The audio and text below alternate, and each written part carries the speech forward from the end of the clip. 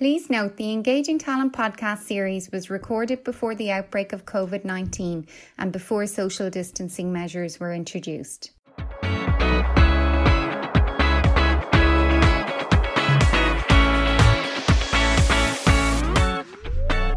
Hello and welcome to the Engaging Talent podcast, brought to you by CPL, where you'll find out all about emerging talent solutions and insights from the world of work. I'm Siobhan O'Shea, Client Services Director with CPL, and over this series of podcasts, I'll be discussing a range of issues that are changing how we work and how companies hire talent. From resilience and well-being to sustainability and tech, the Engaging Talent podcast will keep you informed and your talent engaged. On this episode, we're focusing on diversity and inclusion in the workplace, finding out about the importance of leadership on this issue, why mentors are so important, and whether quotas are really the answer. To discuss all of this, I was joined by Margot Slattery, Global Chief Diversity Officer with Sodexo, and I first asked Margot about her own personal and career journey. I never thought I would stay with one company as long as I have, and which is 20-something years, but it's been great and it's had a lot of change. So my own journey, and I suppose condensing it down, I began my working life as a chef, truly because when I left school, I wasn't quite sure what I wanted to do. And as many people who left school in the 80s in this country, career guidance was pretty non-existent, and we kind of just bounced out of school and it was like, well, get a job. I had liked food. My mum had done hotel management and I thought this would be nice. I went off and I did a chef's course in Galway and qualified and went into the world of hotels. Did that for a couple of years. Loved it. Very exciting. If you're a young person, you get to travel and have a very exciting social life as well. But I probably didn't see the longevity in that, and particularly for a woman, and there were no role models in that business at the time. So what we now see as celebrity chefs and all that they really didn't exist. It was a hard grind job. Also, I had ambition, I think, for something else. So I came back to Ireland. I was kind of working around the world, and I came back to Ireland in 1991.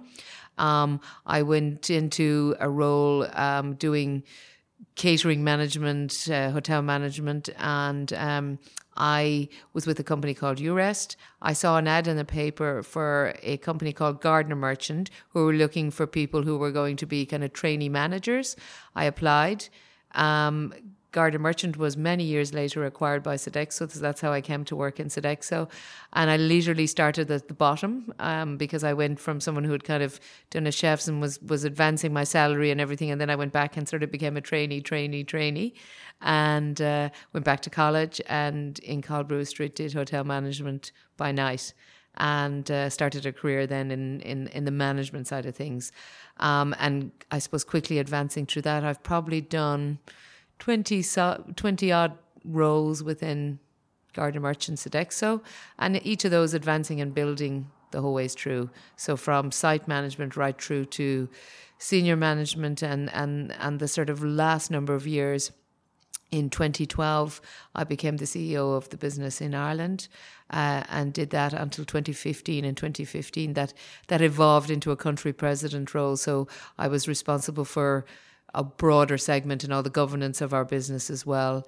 And then in 2019, I decided I needed a change.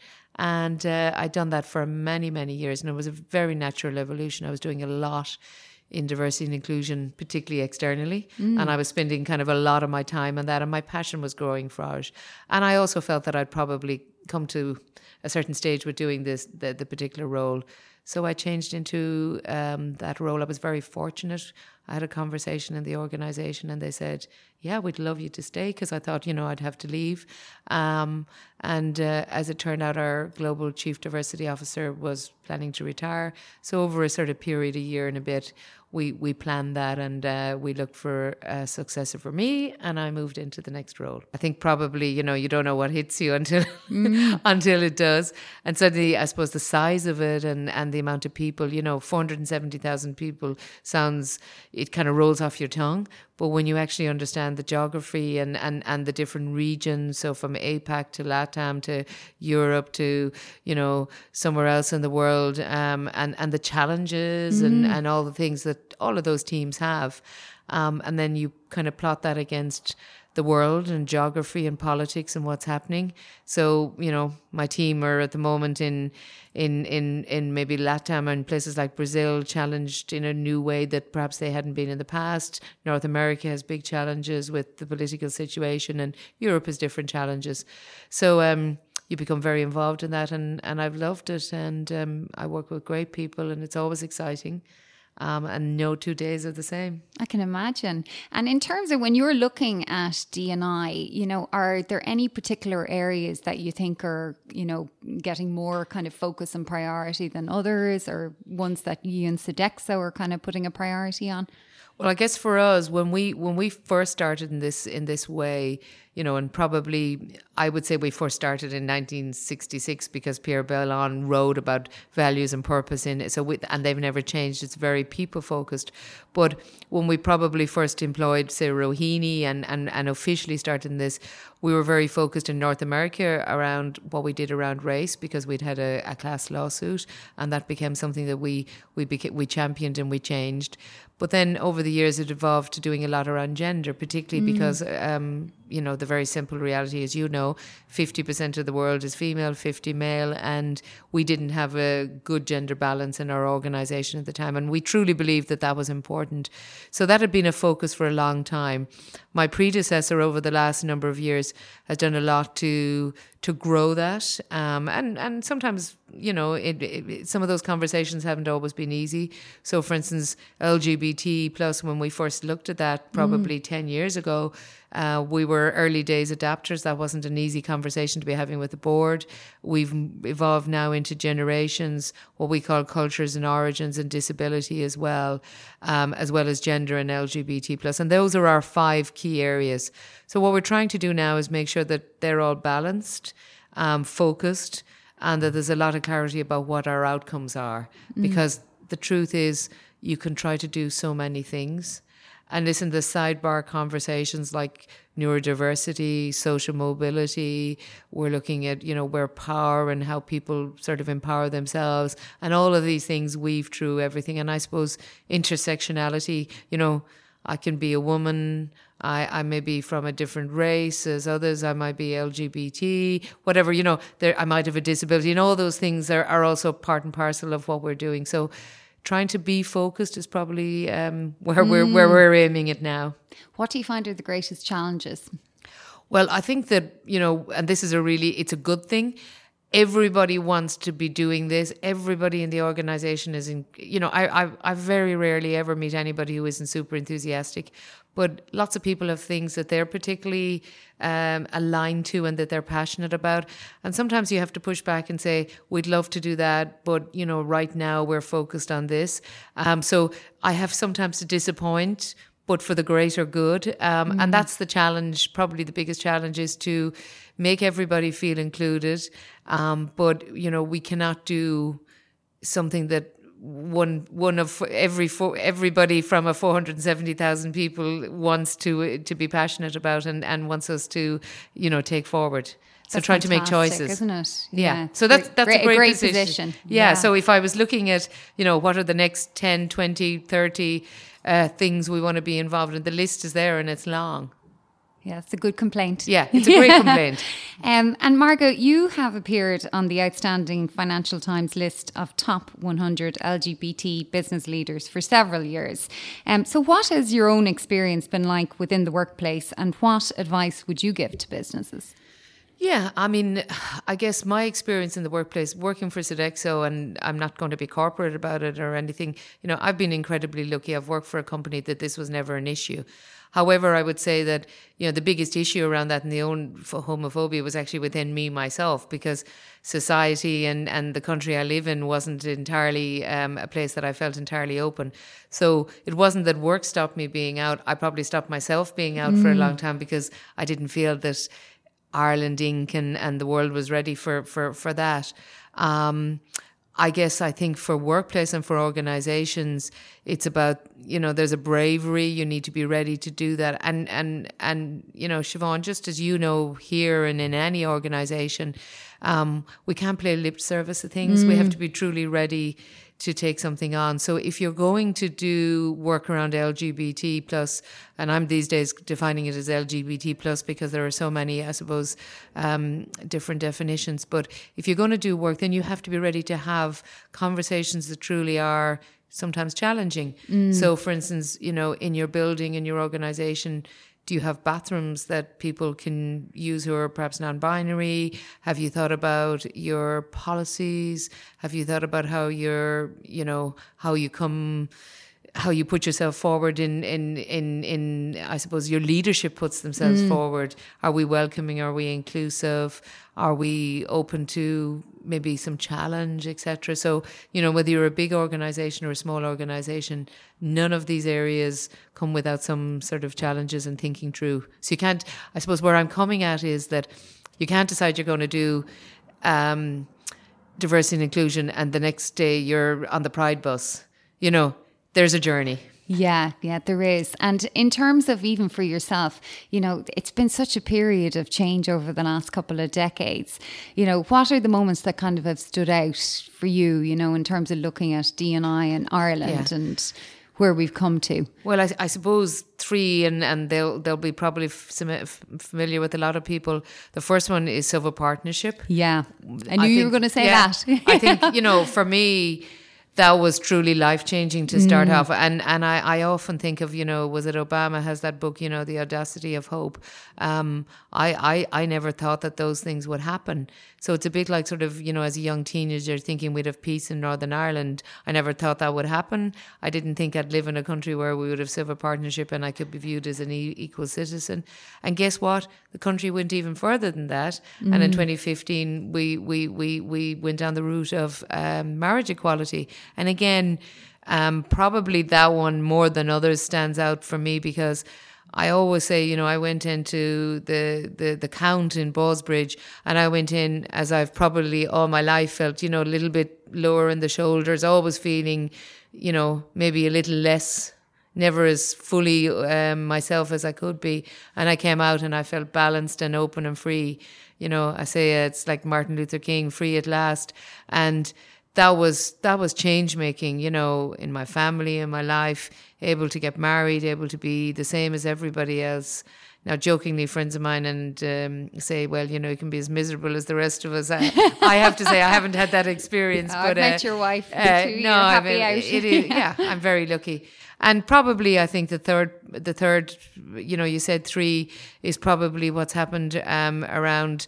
I suppose around the freedom about people and contraception and everything that's happened about Repeal the 8. I'm somebody who believes in everyone's personal freedom, and I think that's been change making because when I was growing up as a young woman, going to school, college, and the environment I grew up in, everybody I knew at my age group, if something happened for them, they either immigrated or they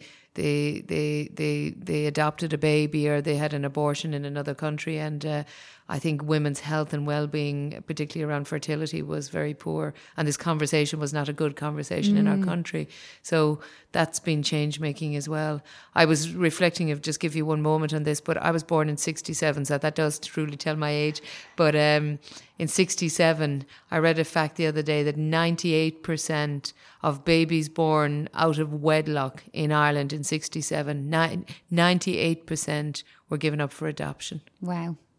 It's shocking, isn't it? Isn't it? I mean, so look at all the broken hearts and the broken families and the broken lives. I'm not saying adoption is bad, but that comes at a cost to people. And I'm glad that we've come to just a bit more openness about whatever choices people make. And hopefully it'll be better for everybody. Yeah, so true. So well said as well. And in terms of, I suppose, that piece where you're in an environment where you're able to bring your whole self to, your company and your work and, it's very supported. For those companies that are they're maybe saying that they don't feel they should encourage, people that they should be keeping their stories private. I mean, what would you say to those? Are you seeing this or what? I see it probably less so than I did in the past. I mean, it's been very interesting, the transition, and I'm taking maybe a very Irish perspective, but when, 4 or 5 years ago, people would say, I'd meet people when I was in a CEO role, and they'd say, oh, I'm not sure if we're ready for that. And, particularly maybe Indigenous Irish organisations, I see most of them moving and changing. But for those who are, I think, still struggling, and I think it's particularly felt in the SME side of things. And a lot of that is because they're low on resources and there's so many challenging things. I would say, though, they are going to have to come to the fore and jump and make that leap, because the war for talent just dictates that we have to be so much more open. I look in your organisation and mine, and I look particularly at people who are younger. They're not going to stay around in our organisations if this is how it is. So whether it's our young men or our young women, if we're not open about parental leave, families, how we live our lives, it's radically different. Flexible working, being free to be who you are, working through disability, being the race you are, whatever it might be. If that's something we're having to cover or not talk about, people would just say, oh, too much, I'll just leave. Yeah, and they so do. Right. Yeah, they do. And yeah. You're in the business of people. You see the stats, and retention is so important for us all, and such a cost. Yeah, it's an imperative now. It really, is, yeah. Isn't it? Yeah, absolutely. Yeah. And in terms of kind of best practice tips then around this, around creating, a culture of D&I, for all of the generations. I think. What are your thoughts? Well, I think for organisations, my and I always say to people that I meet that, come and chat, and I hope I'm always I try very hard to be helpful, because I was on that journey, as a CEO, and I had to talk to other organisations. I think the first thing is try not to bite off too much. Don't boil the whole of the ocean, so to speak. So look at, what are the key topics. Probably very great starting point is to do some dip check survey in your organisation, and understand from the people who work in the organisation what are the things that they might feel are a focus. So, for instance, some organisations say we're going to do 5 things, and then they find out when they go and have that conversation that really the biggest issue is something that maybe they haven't even thought about, and their own people will tell them very quickly. I think involve people, get the conversation going, and continue to engage with people about it. So that's the starting point. So if you're starting understanding what your strategy or your way forward might be, or you're setting out the plan, have engagement so you know what people think. So don't tell them we're going to do this. And I think once you decide you're going to do something, then it's important that the leadership engage. If leadership are not going to be authentic about it and don't engage, then I think it's a waste of time. Maybe you'd be better off giving people an extra few bob in their pay packet, because it's really not going to land or ever stay or be sticky. And the third part really to that is make sure it's consistent, so it can't be a one-hit wonder. So, going back to the start, if you're going to do one thing in 1 year and that's going to be the one thing, then do that really well and embed it and make it part of what you do and your policies and your procedures and your practice, and celebrate it, and then do the next thing. Brilliant. Great advice there. What are your thoughts on quotas? Do you think they're the right approach? What is your view on it? I think probably I'm a little bit contrary to some of the opinion that I hear and see in Ireland, and I'm very firm that I think quotas are incredibly important right now. I don't know, somebody said, and it's a great saying, I may not like what they are, but I like what they achieve. And I think certainly if I take my Irish perspective out, we have not made enough progress. It's too slow. A lot of big Irish companies, important Irish companies, don't even have a woman on their board. They don't have women in their senior team. And it really needs some change. Personally, I was disappointed that, the government, when they got involved in this, didn't push it a little further, like they've done in the UK with Lord Davies, that sort of thing. I think there needs to be a carrot and stick. Yeah. And, like everything else that's been privilege, we need to push people on it. However, to be fair and to be balanced, because it's important I think the whole initiative that's happening around gender, and particularly what Catherine Day is leading, and a whole kind of a consultative process is wonderful. And, if that leads to some great insights, fantastic. But we will have to, I think, at some stage kind of step out of our comfort zone and do something more. Yeah. We've done it, by the way, in our organisation. So for a number of years, we've had incentivization. Percentage of people's bonuses have been dependent on changing the numbers. And we're now in our board, we have 60% female in our board. Brilliant. Now, we probably need to get that balance a little. Our board is chaired by Sophie Bellon, who is our chairwoman. And in our comics, we have 37% female in our comics. The 2025 target is that's to be 40. And probably, actually, if we hadn't had some people leave and change, that would be even a little higher.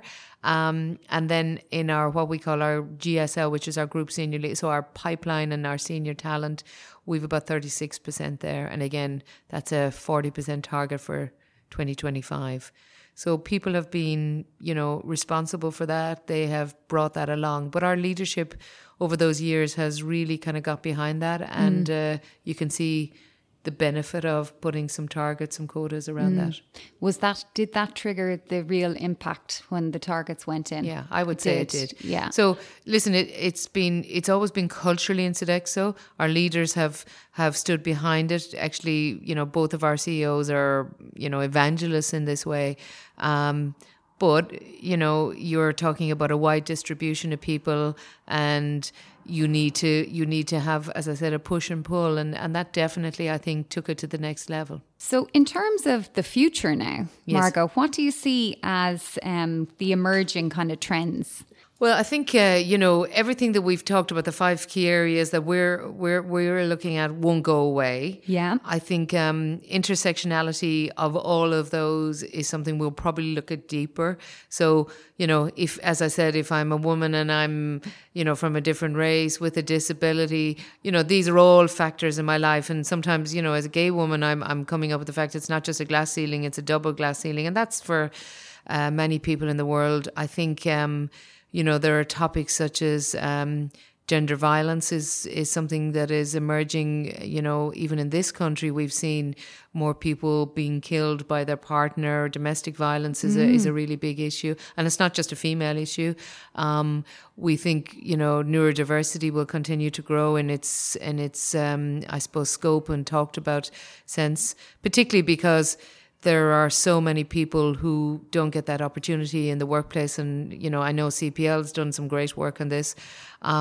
We think disability, and I would see disability really, really advancing. So we've been involved with the Valuable 500, and we joined up recently. And I'm really, I see the opportunity, 3 billion people who don't have opportunities just because they have a disability. So I can't conjugate that this could not be better.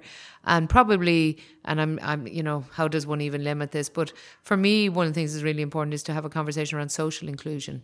So, a lot of it has been that people who've had great opportunities and who've had privilege have got on in the world. And I want to do more to make people feel that wherever you come from, whatever start you've had in life, you can be somebody and you can end up in the right place. That's and a try to role fabulous model that aspiration. And speaking of role models, who are your own role models? Very first person always, and you have a few, but I'll make it quick again. First person has always been my mom. My mum suffered from Parkinson's disease, and she died just over a year and a bit ago. And she suffered, with the most amazing sort of sense of resilience, and always cared about other people more than herself. So she's role model for me all my life about being a great person, never complaining. Even when she was well, she was always kind of looking after all of us. So, compassion and joy. I guess. Beyond that, I've come from a great bunch of women as well. Even the generations before them, I had grandmothers who were all widows, and they were tough women. So I love what they've been about.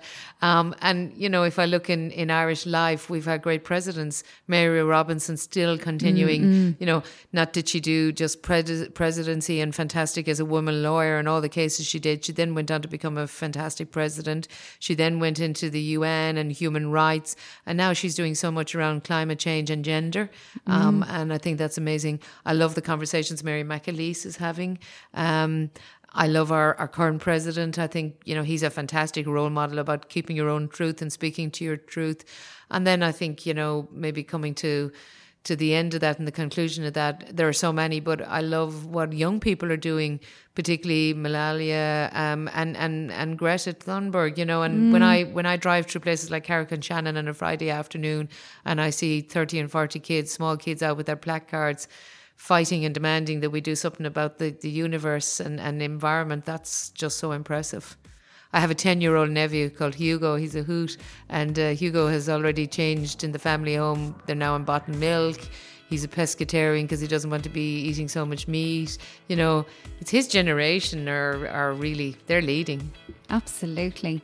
Margot, on that really positive note, I think we'll wrap it up. You have been so kind with your time here today, and thank you so much for coming into us. Thanks, Siobhan. It's been a pleasure, and thank you. That's it for this episode of the Engaging Talent Podcast, brought to you by CPL. My thanks to Margot Slattery, Sodexo's Global Chief Diversity Officer, for joining me on the show. For more information on workplace wellbeing and for further employer resources, don't forget to visit the Engaging Talent Podcast page at cpl.com. I'm Siobhan O'Shea. Thanks for listening, and join me on the next episode to find out more engaging talent solutions.